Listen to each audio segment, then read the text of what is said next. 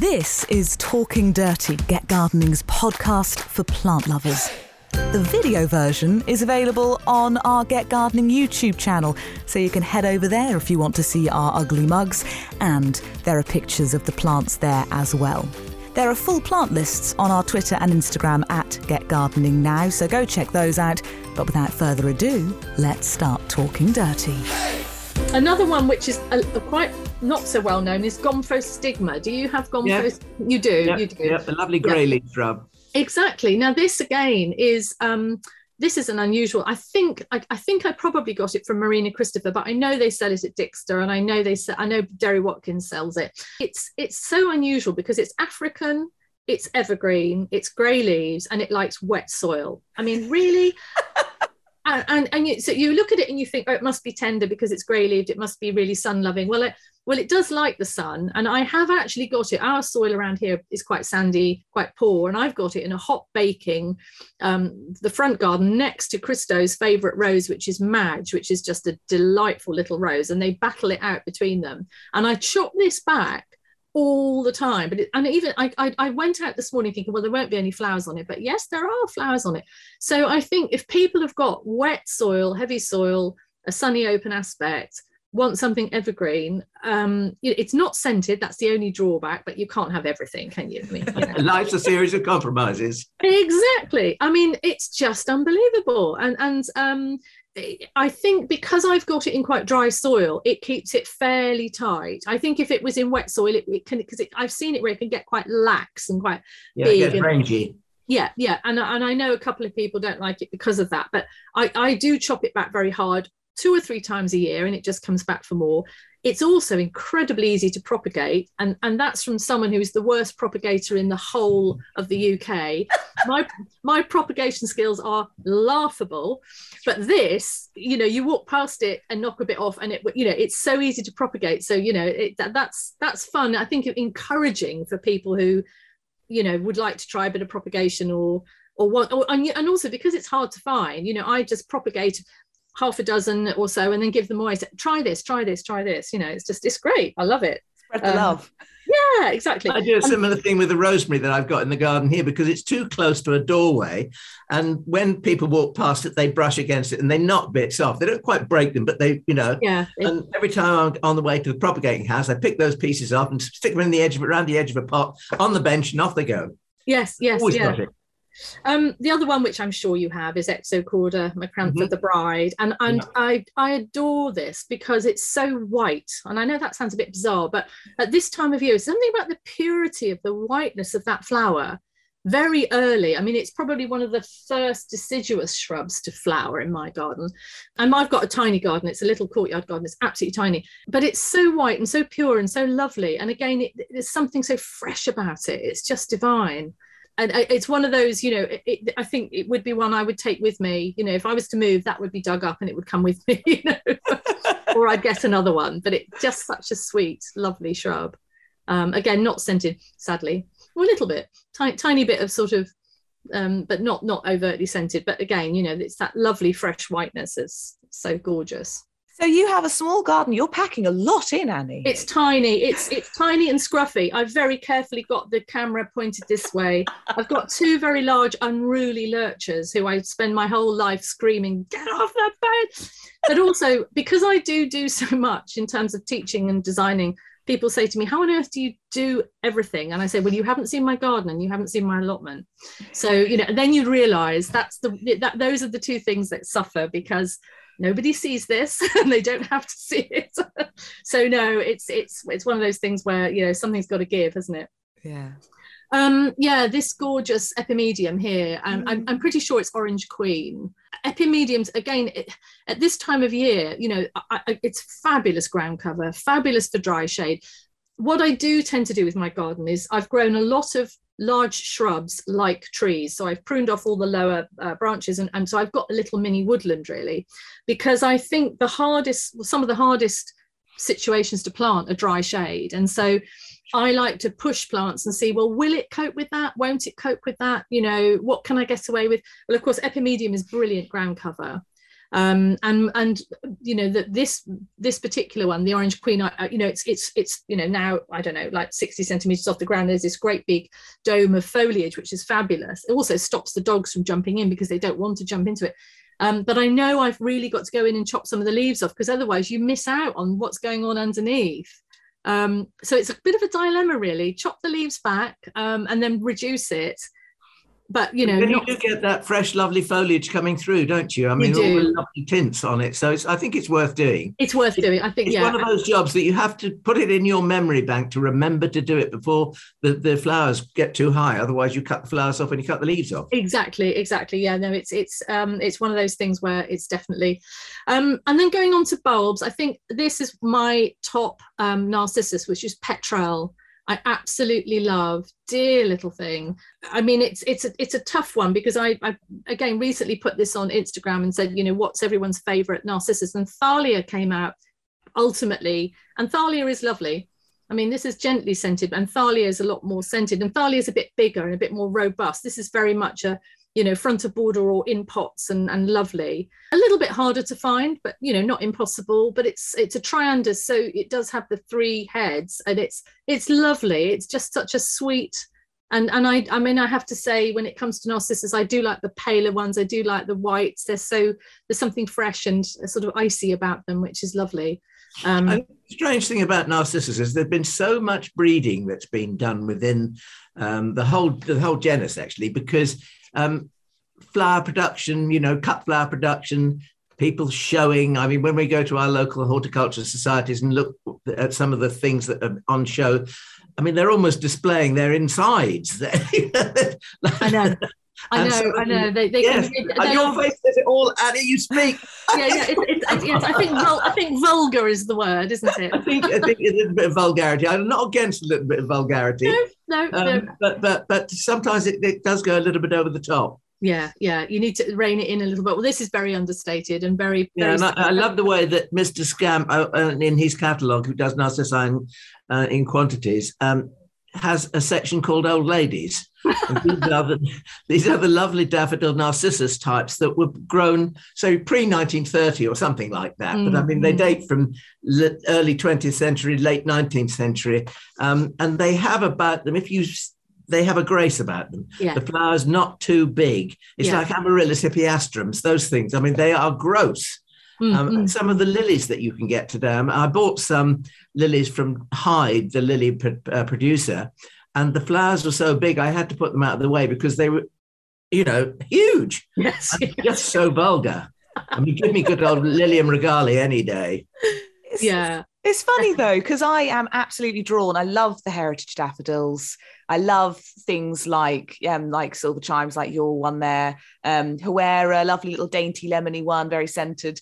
And yet I think it's one that came up when we did our Narcissus special with Scamps, Alan, and I think you must have ordered some. When I came to your garden, I saw Rataplan. Yes. Which I think is quite new, which is the opposite of these dainty, demure little darlings. But it's such a showstopper. It draws me in. And I think I'm going to have to add that next year to my garden, even though it's sort of the opposite of what I'm normally looking for in a narcissus.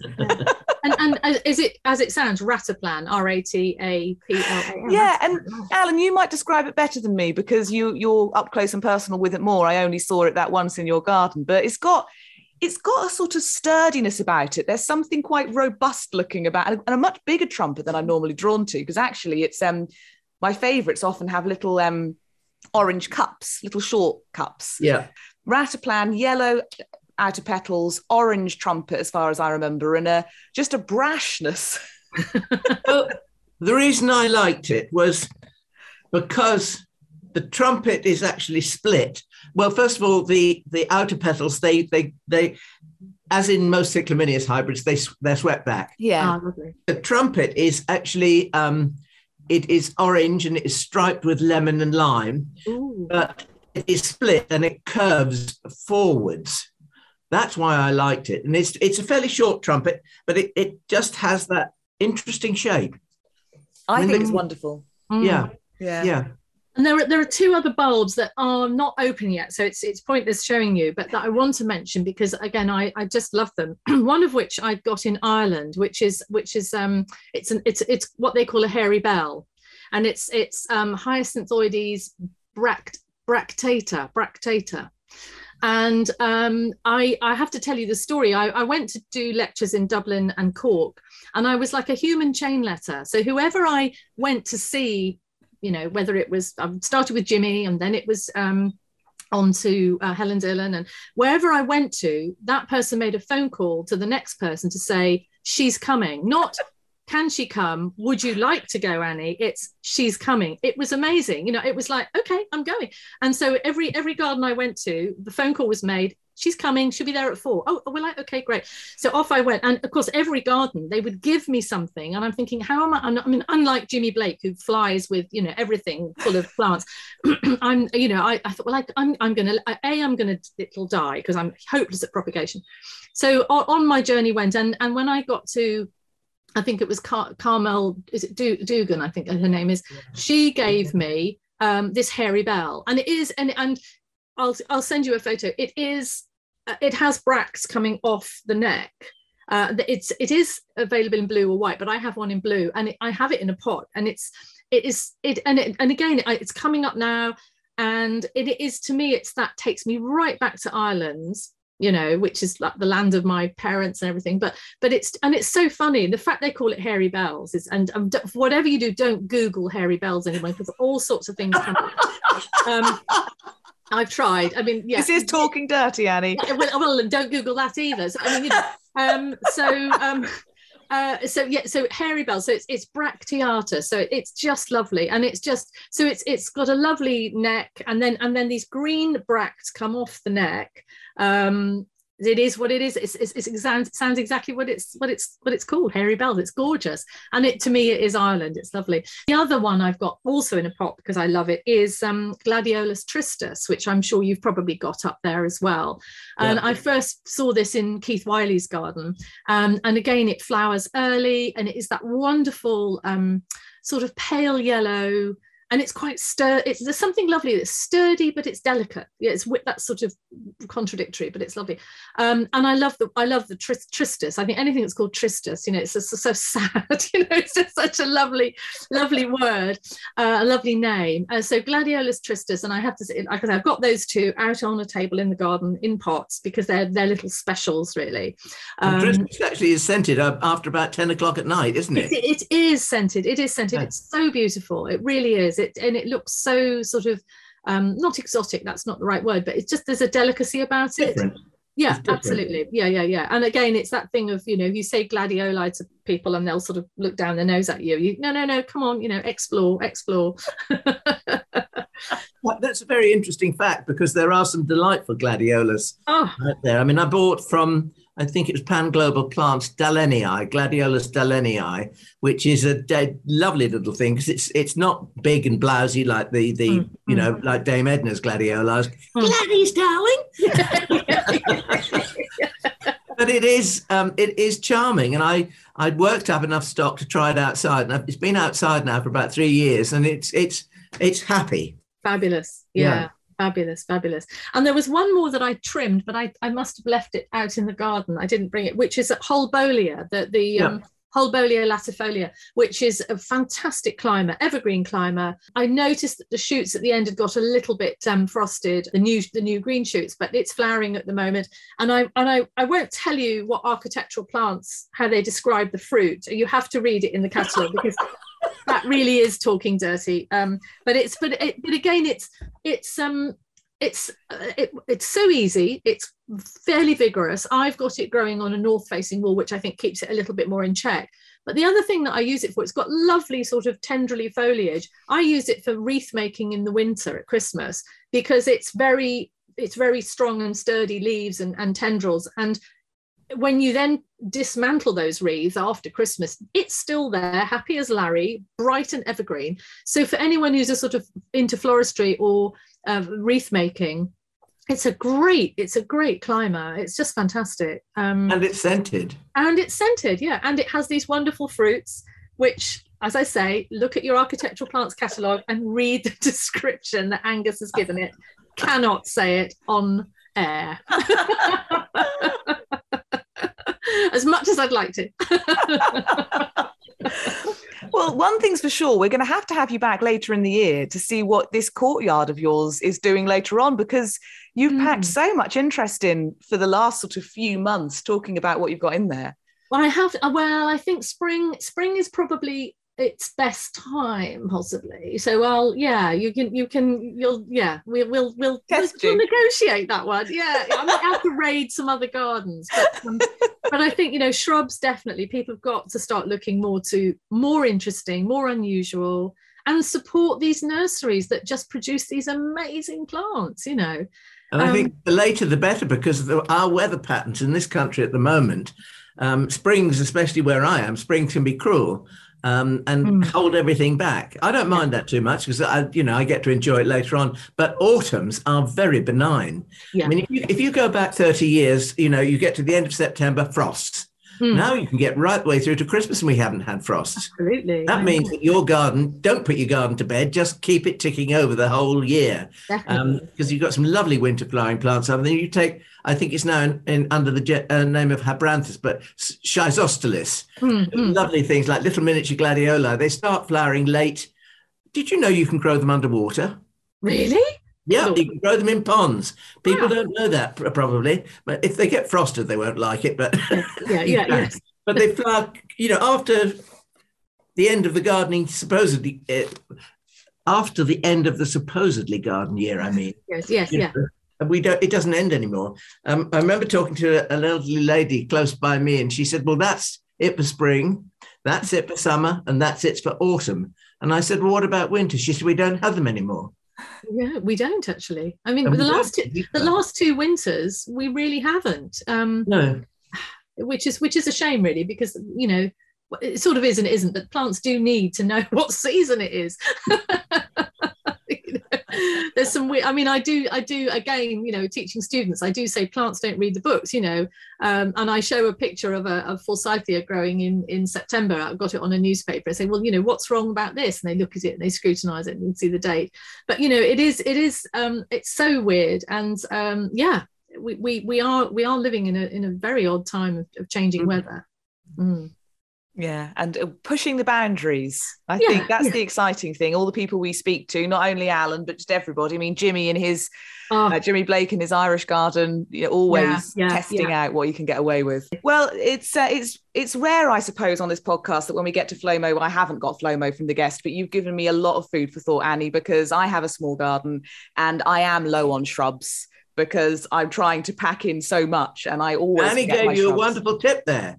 You lift the canopy. Yes. Yeah, so that is lots of food for thought. So by the time I've gone through making the plant list for this episode, I'm going to be absolutely overwhelmed with the shrubs I want to add in. So thank you, Annie. That's all right. FLOMO, for people, if you're listening for the first time, I'm sure you're acquainted with the feeling, even if you're not the term. FLOMO is our name for that fear of missing out you get about a flower or a plant. I've got a lot of it every day of my life, to be honest. But I was visiting a friend of ours, Richard Hobbs. You can go and watch his podcast episode in his garden. We couldn't get him on Zoom, so we actually had to go to Richard. And it was a real treat. Last year, probably around about the time this is going out into the world, we got to sit in his garden and look at all of his wonderful plants, Muscari, species tulips. It was a joy. And I was in his garden this weekend, coveting so many plants. His trilliums are to die for, but I'm not even going to start down a trillium FLOMO route. So actually what ended up happening, this is very much an Alan Gray way of living. My FLOMO went from FLOMO to FLOMO no more in the space of a few minutes, because I'd asked Richard if I could possibly buy a couple of primulas from him, because I am a little bit obsessed with primulas at the moment. And I saw one called Avondale, check my notes, one called Avondale, which is, I think it's quite a new one, pink flowers, little white stripes, sort of golden centre with a reddy orangey circle around it, absolutely beautiful. I saw that, and within moments, turned out he had one for me to buy. So I have actually got Avondale in my life to go and put into the garden. Oh, that's beautiful. Which is absolutely stunning and very exciting, and a lovely big plant as well. there was a bit of a mix-up, and some of the ones that had been reserved for me got accidentally bought. So Richard was mortified, as you can imagine, but it worked out. It worked out for the best, because from Flomo in his greenhouse to being in my hands is a little hose in hose wonder. Double-decker, flower within flower, and I could not be more excited. It's very hard to demonstrate if you're watching the video, so I will make sure there's a picture of it. But I love wonder anyway. I mean, such a cheerful little flower. But to have a double-decker hose in hose double flower form, so excited. Fabulous. So yeah, I actually think the Primula wanda is one of those plants that, well, my grandfather's sister, who lived next door to my grandfather, she had a very shady sort of bank outside her front door, facing her front door, and it was covered every spring, completely covered with Primula wanda. And it was, well, dare I say, wanda was a wonder, because people used to get on their bicycles just to ride past her house to look at it. It looks splendid, and I think it's a plant. I mean, that stayed in my memory of God knows how many years now. But sometimes I think, that old grey memory is going to do something. I will use that plant more effectively than I do in my garden at the moment. Bring on the wonderful wonder. So it's rare. I'm always absolutely overflowing with things I want, but that went from want to having in the space of a few minutes, and I thought I would share my joy. Annie, where are you at with your Flomo? Oh, it's got to be Eremurus. I've tried, even in that bed, I tell you what, I tried in that bed, the Paul Clay, bed, no. I go to Hauser and Worth in June, and look at the Pete Adolf planting, and they are, 3 meters tall, 2 meters tall, 3 meters tall, wafting in the breeze in June, like sort of, mesmeric. And I look at it and I think, how? And I know my garden is too shady and too tight and too small, and so that would be definitely for me. I haven't managed to grow one. I've never had a garden where it is possible, and definitely. I just have to trek down to Somerset, which is not a difficult thing to do, but to just stand and look at them and just sort of be completely transfixed by them sort of wafting in the breeze. Beautiful. I think Beth Chatto's garden has a pretty amazing showing of Eremurus as well. I remember coveting some in that garden last year. Absolutely wonderful plant. I completely understand that. I think one of the things people ought to know and be aware of is buying them in pots. Because they don't like being grown in pots. And I do know several nurserymen that stuff their roots into pots and sell them. Oh, right. But of course, where they naturally grow on these sort of funny sort of hillsides, they have roots that look like a giant starfish. Yeah. And those roots do that for a purpose, and they hold the plant in the wind. You mentioned it swaying in the wind, Annie. And those roots actually hold the plant steady. Of course, yeah. And they also don't like being planted deep. They like to be very near the surface. And at the center of all those roots is this little sort of knobby bit. That's the growth point. And that needs to be at or just below soil level. Right, I think that's one of the tips for growing them. And not have too much competition around the base. Yeah. No competition really at all. Stony hillside, if you can do it, and they will do beautifully well. They grow well in the desert here. Yeah, wonderful. Yeah, no, definitely, that's mine. We just need a few more acres, Annie, and then we'll... I know. I keep thinking one day I will do is concentrate on creating a garden for me. And when's that going to happen? I don't know. Alan, where are you at with your Flomo? My Flomo is, this week is going to be everything water-based, because the garden here has no natural water in it at all. Water table is 19 feet below the surface. And the soil is basically a free draining sandy loam, very high in everything that else it could want. It would be called grade 1 agricultural in the farming world. So it's good from that point of view, but very, very free draining and no natural water. And I would just love to have a trickle of some sort of, sort of a slope, just a little trickle of a stream winding its way down this slope to maybe a pool at the end where there's a pump shooting it up to the other end.